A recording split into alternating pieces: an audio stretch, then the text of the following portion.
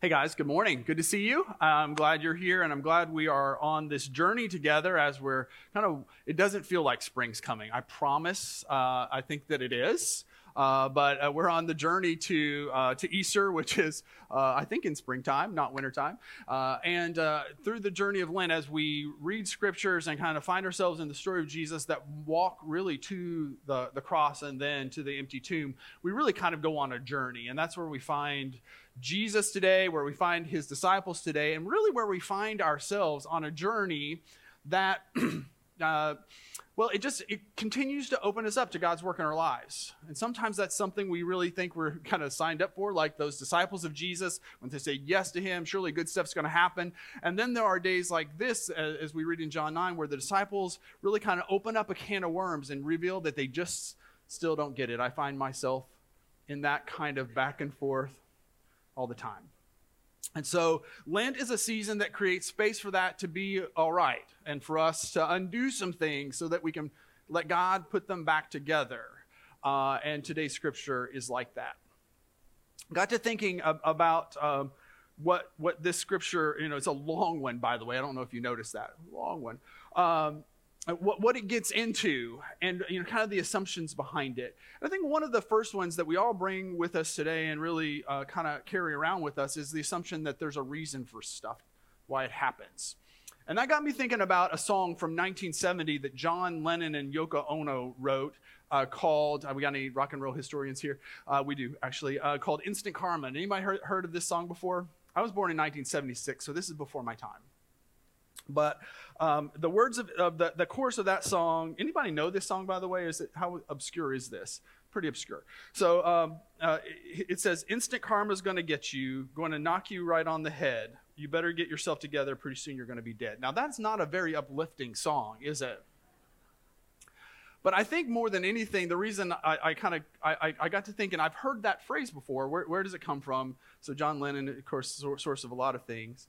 I don't know that maybe that idea has picked up, that song at least. But the internet took the idea and has done some things. The idea of karma and then instant karma is something that we kind of have some familiarity with.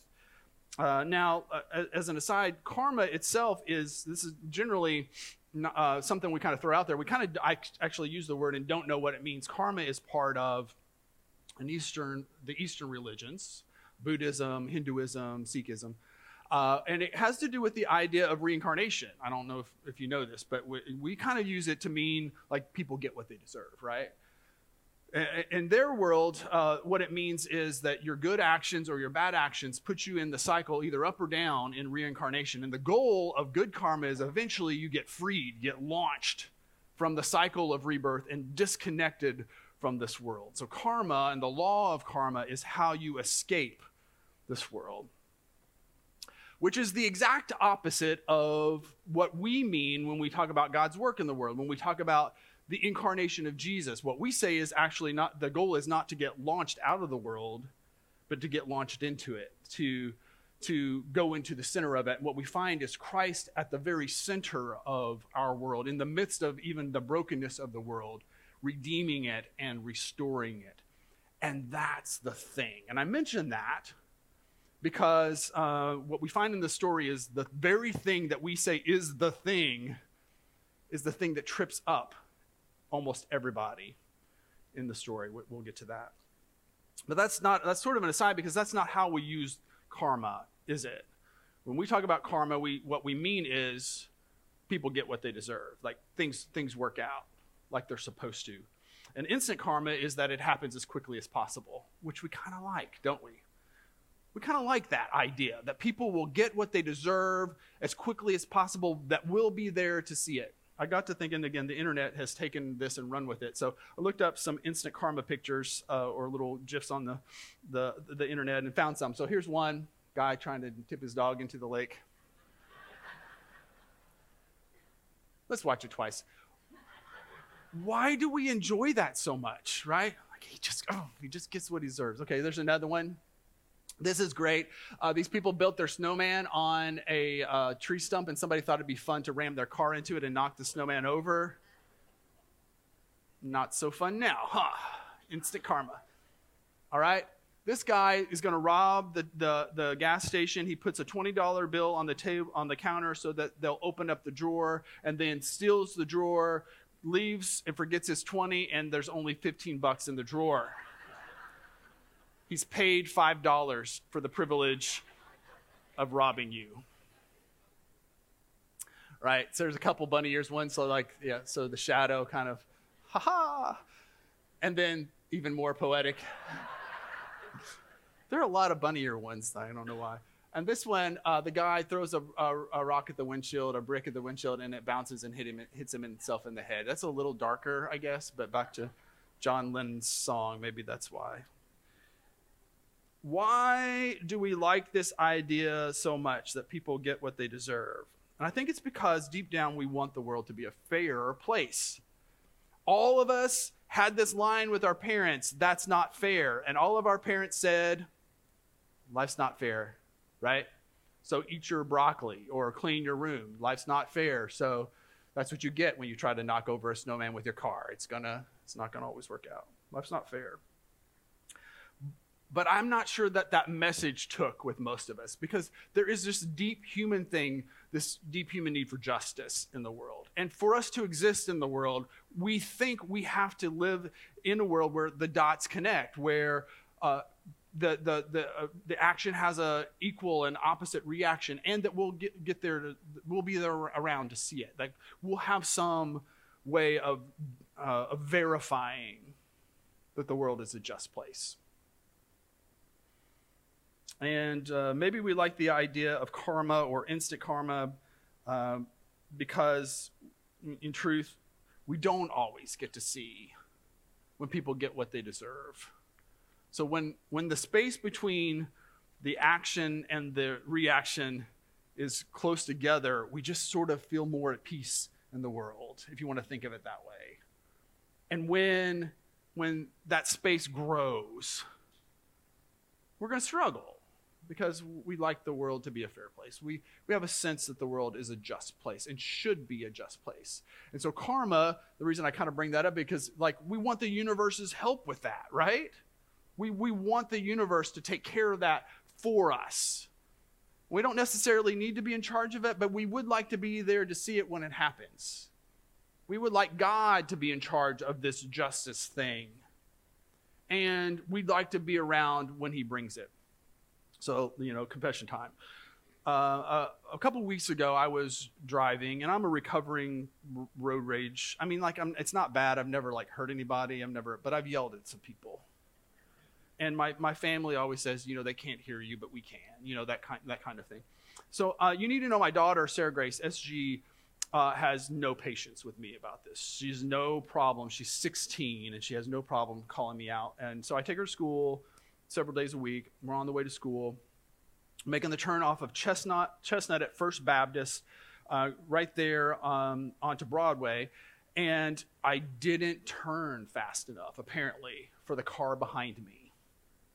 Didn't turn fast enough. It's a little tight right there if you've done that, right? So I'm I'm in a truck. So I was not going fast enough. The car behind me, I hope it wasn't one of you all.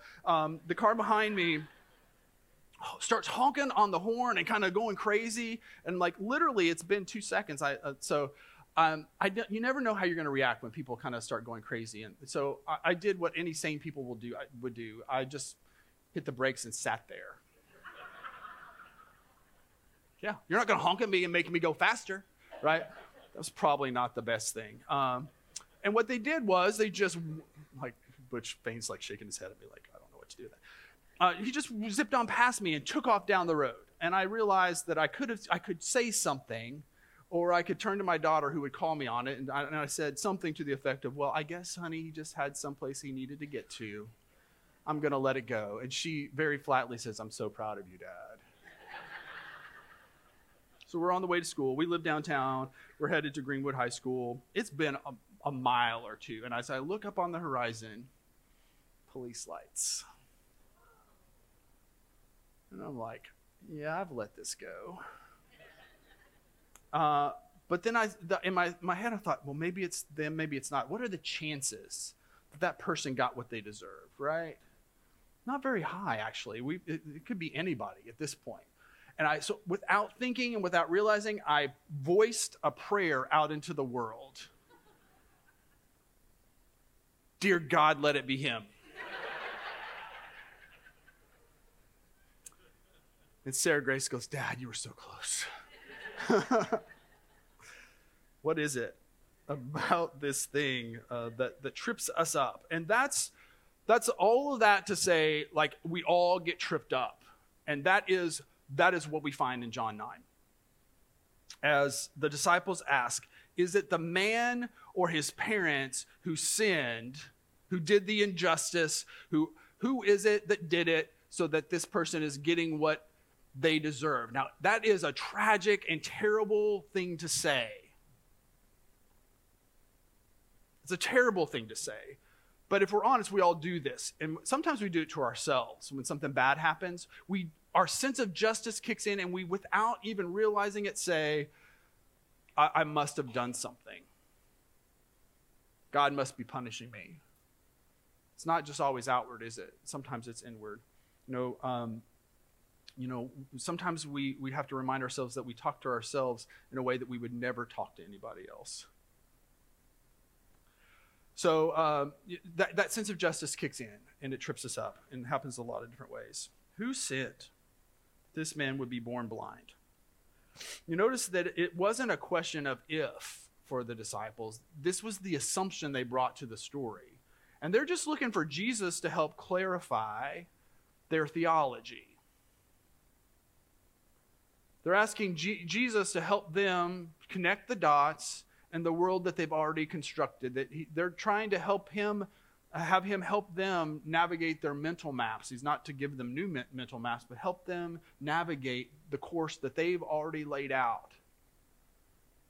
We know that that's not really what Jesus is here for, right?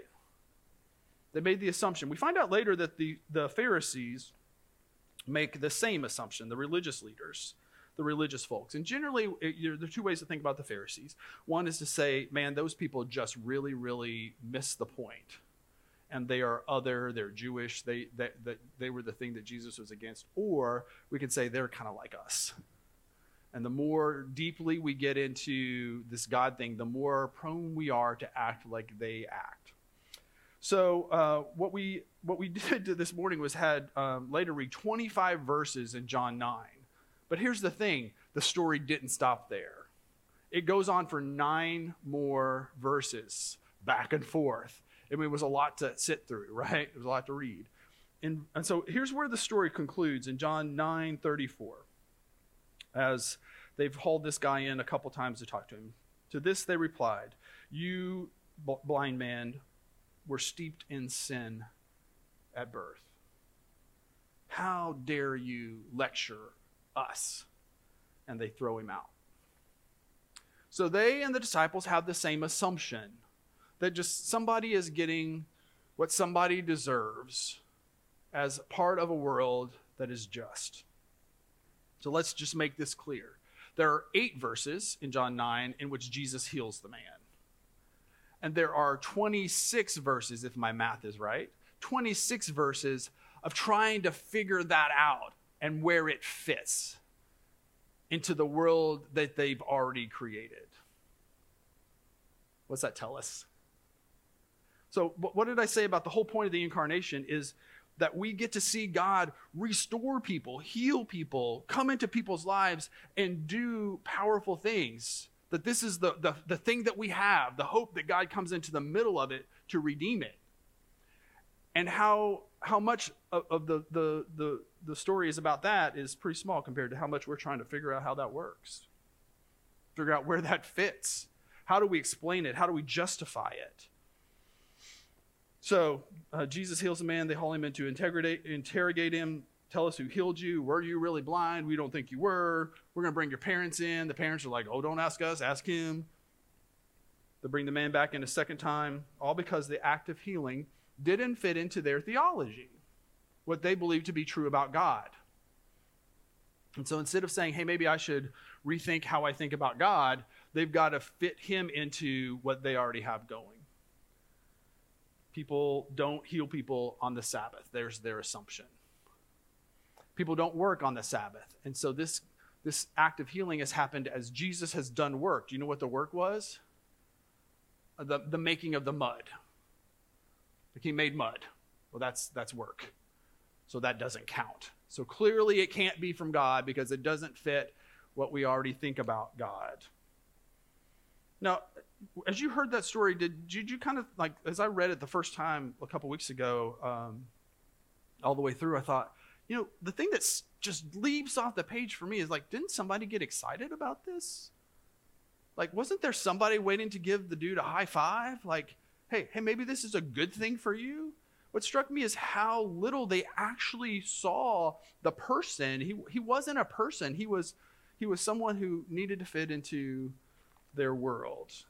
Somebody should have, maybe even his parents, they don't seem too excited. They feel like afraid that they've somehow broken the rules because God doesn't fit into the box. And they fuss at him, and it's crazy. But before we start casting ourselves into the story in the role of Jesus, we typically ought to step back and say, how do we do this? And I think it's pretty common for us to struggle with this, actually. How God's work fits into our assumptions. And one of the great Lenten themes is that he doesn't. That in fact, we're going to have to rethink some things. We're going to have to reflect on ourselves. We're going to have to try to understand and then act according to a new mental map. And there's a reason we do that, because we struggle with this, because we want to hold on to this idea that God is just. And that's okay. But also I think we want to hold on to the idea that we get to see it when it happens. Like we get to pull up on the car and it actually is the guy that's cut us off in traffic. And we get to smile and wave in the blue and red lights flashing. At the end of the day, we'd like to preserve the sense that God is sovereign and God is good, and the space between those two things isn't very far apart. And right there in the middle is us being able to see it. But here's what always happens when we do that. We make the God thing about us. We make it about our way of thinking about God. It's a very subtle thing, right? But we make it God about our mental map about God. And that's where we get tripped up every time. We also kind of take the role of God. We want to be there when it happens. And the truth is we don't get that. And that stinks sometimes. But God doesn't join our side to enforce our sense of world order, does he? If that's what the disciples thought they had signed up for, Jesus is going to disappoint them over and over and over and over again. And if that's what we thought we signed up for, then maybe we're going to be disappointed as well. Someone sat in my office several years ago and said, "Hey, listen, I don't write what's in the Bible, I just enforce it."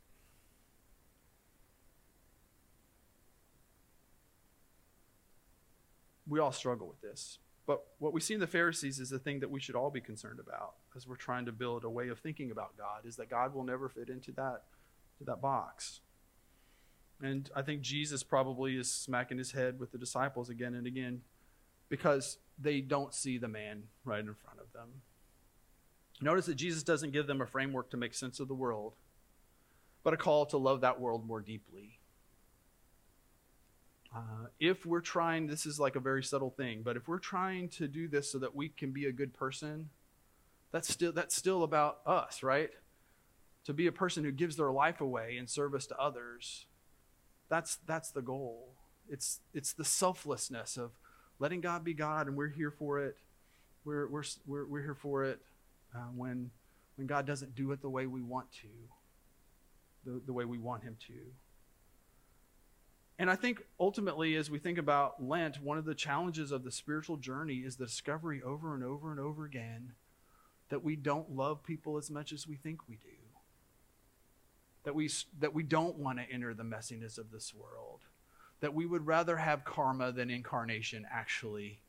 That we're kind of looking for our way to disengage so that we don't have to hurt with the world, that we don't have to struggle through things, that we don't have to deal with the tensions and the complexities of real people, so that we don't have to actually see the person in front of us.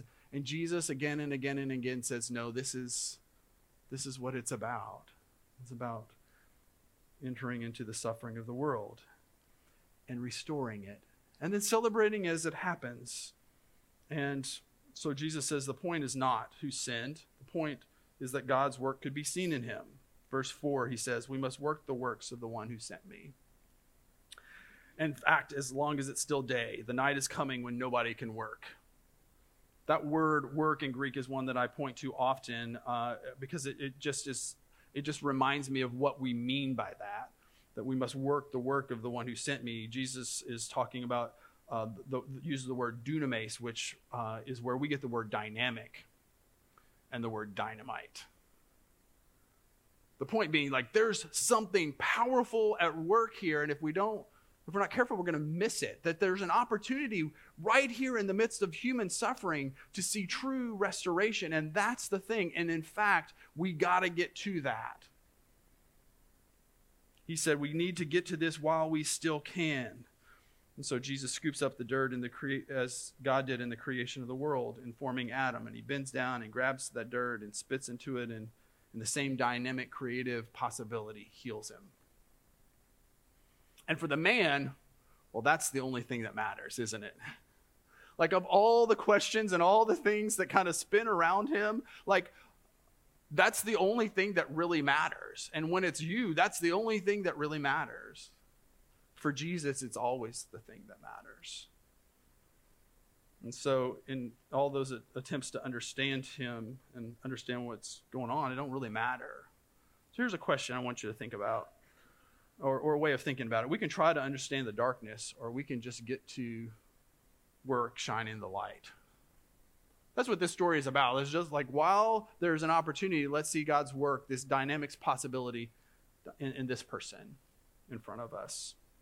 Because that's the only thing that matters. John 9:24, second time they summoned the man who had been blind. Give glory to God by telling the truth. They said, we know this man is a sinner. He replied, whether he's a sinner or not, I don't know. One thing I do know, I was blind. And now I see.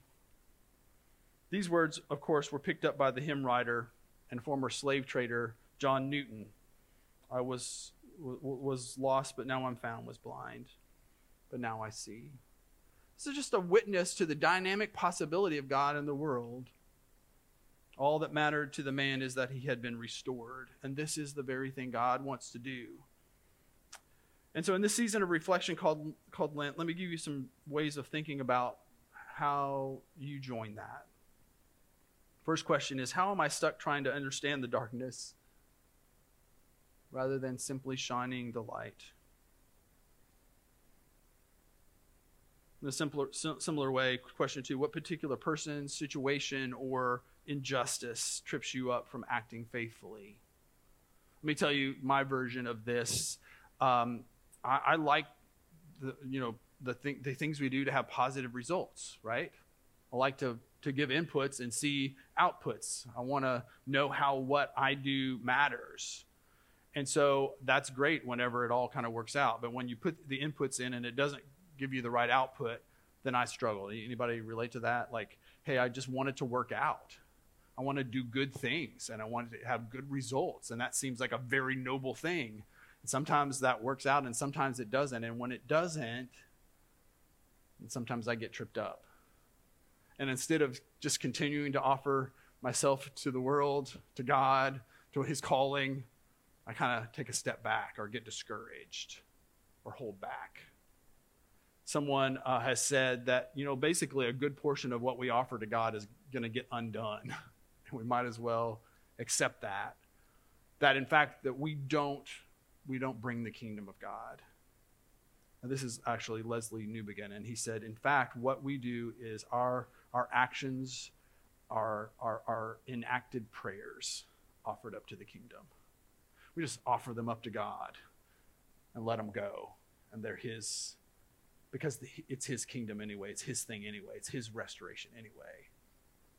But if I'm honest, I struggle doing that. And I think maybe you do too. Because we want to be there when it happens. We want to see the good thing happen. Not just when somebody gets what they deserve when it's bad, but when they get it when it's good. We want to be there. But sometimes we don't. And that should in no way hold us back from continuing to do our part. Third question, how is God undoing some things in you so that you can see new possibilities. This is the painful part. If we could just skip the cross and go to the empty tomb, it would be a lot easier. But God's work in us is to undo some things, to not work with our existing mental maps, to not put us in a box. I've joked about this, but for the video, they've got me in a box up here, right? And my job is to proclaim that God doesn't fit in a box, but I'm going to stay in one. But this is what happens on the spiritual journey again and again. God takes apart something, takes our mental map apart, and then gives us a new map so that we can more and more, like Jesus, offer our lives in loving service and sacrificial service around us. So that made me think of this little poem as we come to communion. This is from Mother Teresa. It is a call to do the work of God while it is still day and to leave the results to God. Maybe you've heard it.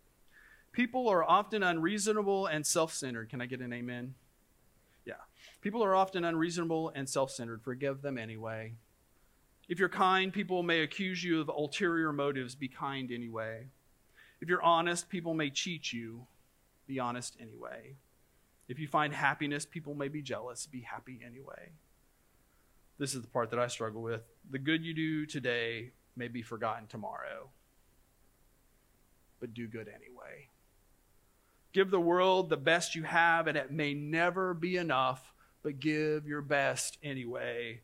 For you see, in the end, it's between you and God. It was never about you and them anyway. And we believe this is what Jesus has done for us, not disengaging from the world because of some hang-up, but because of those hang-ups, because of our sins, because of our brokenness, because of our need, stepped in. And this is the story that we celebrate and the story that we engage in, the story that we say yes to when we say yes to Jesus. So Christ, our Lord, invites to his table all who love him, who earnestly repent of their sin and who seek to live in peace with one another. Therefore, let us confess our sin before God and one another in the words that are on the screen. Gracious God, our sins are too heavy to carry, too real to hide, too hidden even to realize, and too deep to undo. Forgive what we hesitate to name, what our hearts can no longer bear. Set us free from a past we cannot change.